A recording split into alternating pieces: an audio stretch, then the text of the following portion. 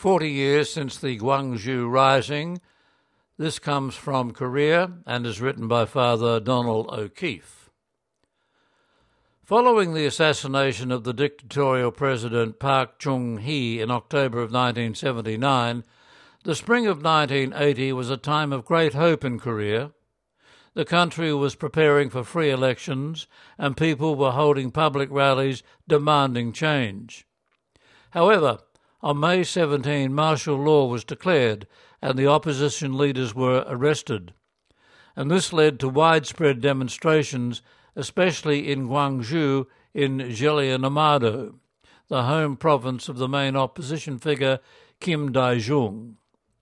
The army was sent in, the city isolated, censorship was imposed, and the movement for democracy in the city was brutally suppressed, with hundreds of people killed and injured. According to the authorities, the number killed was 144, but according to the Bereaved Family Association, at least 165 civilians died between May 18 and May 27. Another 76 are still missing.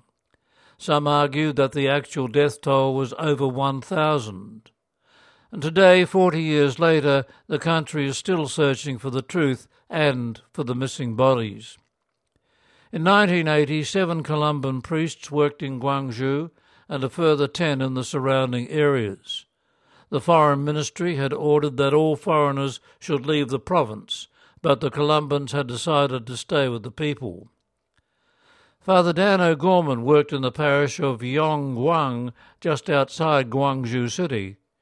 He and a diocesan priest, Father Francis Chongnong Kim, were instrumental in getting the news of the suppression and killings out to the world. Last June I met Father Dan in Ireland and heard his recollection of those events. He recalled driving into Gwangju City to get the latest news about his confreres on Monday, May 26, 1980. I only got to the outskirts, Songjeongri, when I noticed some lads on the roofs with guns. I stopped, got out of the car and held up a white handkerchief. A few of them came down to see me. They said they were expecting the army and they told me to get out of there. And the next thing I heard the tanks coming, so I went into a house where the people told me to lie on the floor. And then a loudspeaker told everyone inside to come out. I went out first. They had their guns trained on me. My jeep had been turned on its side, and 2 soldiers were behind it. A young guy came out of another house and said there were guns inside. And then the rest of the lads came out with their arms up. The army personnel put them up against the wall and beat the heck out of them. And I asked them, "Why are you doing that?" They said the lads were the enemy. The soldiers turned my jeep over and they escorted me part of the way back to Yonggwang. In January this year I met Father Francis Chongnong Kim, a priest of the Diocese of Gwangju, now retired in Korea. As pastor of Namdong Parish in downtown Gwangju, he witnessed what was happening. He recalled coming out for Sunday morning Mass on May 18 and learned that martial law had been imposed nationwide the previous night.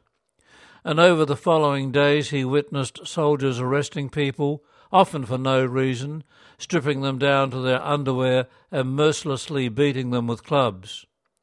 Testimonies, photographs, and internal records attest to the use of bayonets. And this brutality led to demonstrations and further reprisals. The worst day was May 21, when over 50 people were shot dead by the military. The Archbishop and priests were to the fore in trying to negotiate a solution, and Father Francis was nominated as spokesperson for a newly established Citizens Settlement Committee. On Monday, May 26, word came that the enemy, led by tanks, were coming into the city. Father Francis and some members of the Citizens Settlement Committee decided to approach the military to try and get them to back off. We negotiated with the military for about 4 hours, but it was futile. A decision was made to get the news out to the rest of the country, and I was asked to go to Seoul. The problem was how to get out of the city as it was in lockdown. I got the feeling that if I got to Yongguang, Father Yuan, Dan's Korean name, would get me out. He would be my guardian angel. They arrived after dark at Father Dan's church, and Father Dan takes up the story. There was a knock at the door, and who was there but Father Francis Songyong Kim with a pressman. They said they wanted to go to Seoul, so we got into the jeep. I had disguised Francis. I put some flour on his hair to make him look grey. I had some sunglasses and gave him a leather coat, which I had, and made him look quite foreign. It was agreed that Dan would do the talking in English if they were stopped, and introduced Francis as a visiting priest who had become ill during his trip from Songjongri. Again, Father Francis continued the story. Close to the provincial border we were stopped by soldiers and a tank, and one of the soldiers asked Father Dan, "Who are you?" And Father Dan replied, "I am from Yongguang Parish." And the soldier asked, "Who is that with you, pointing at me?"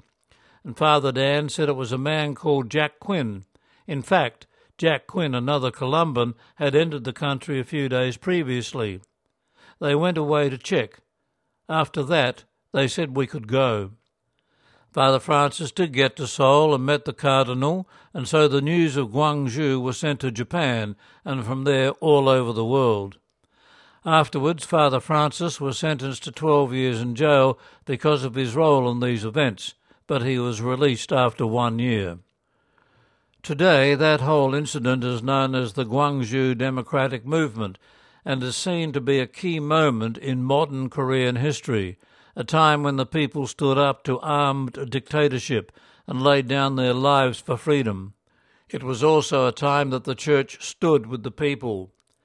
In May 1980, Fathers Dan O'Gorman and Francis Songyong Kim played their part and contributed in a very concrete way to the society and the Church we now know today in Korea. That article written by Columban Father Donald O'Keefe.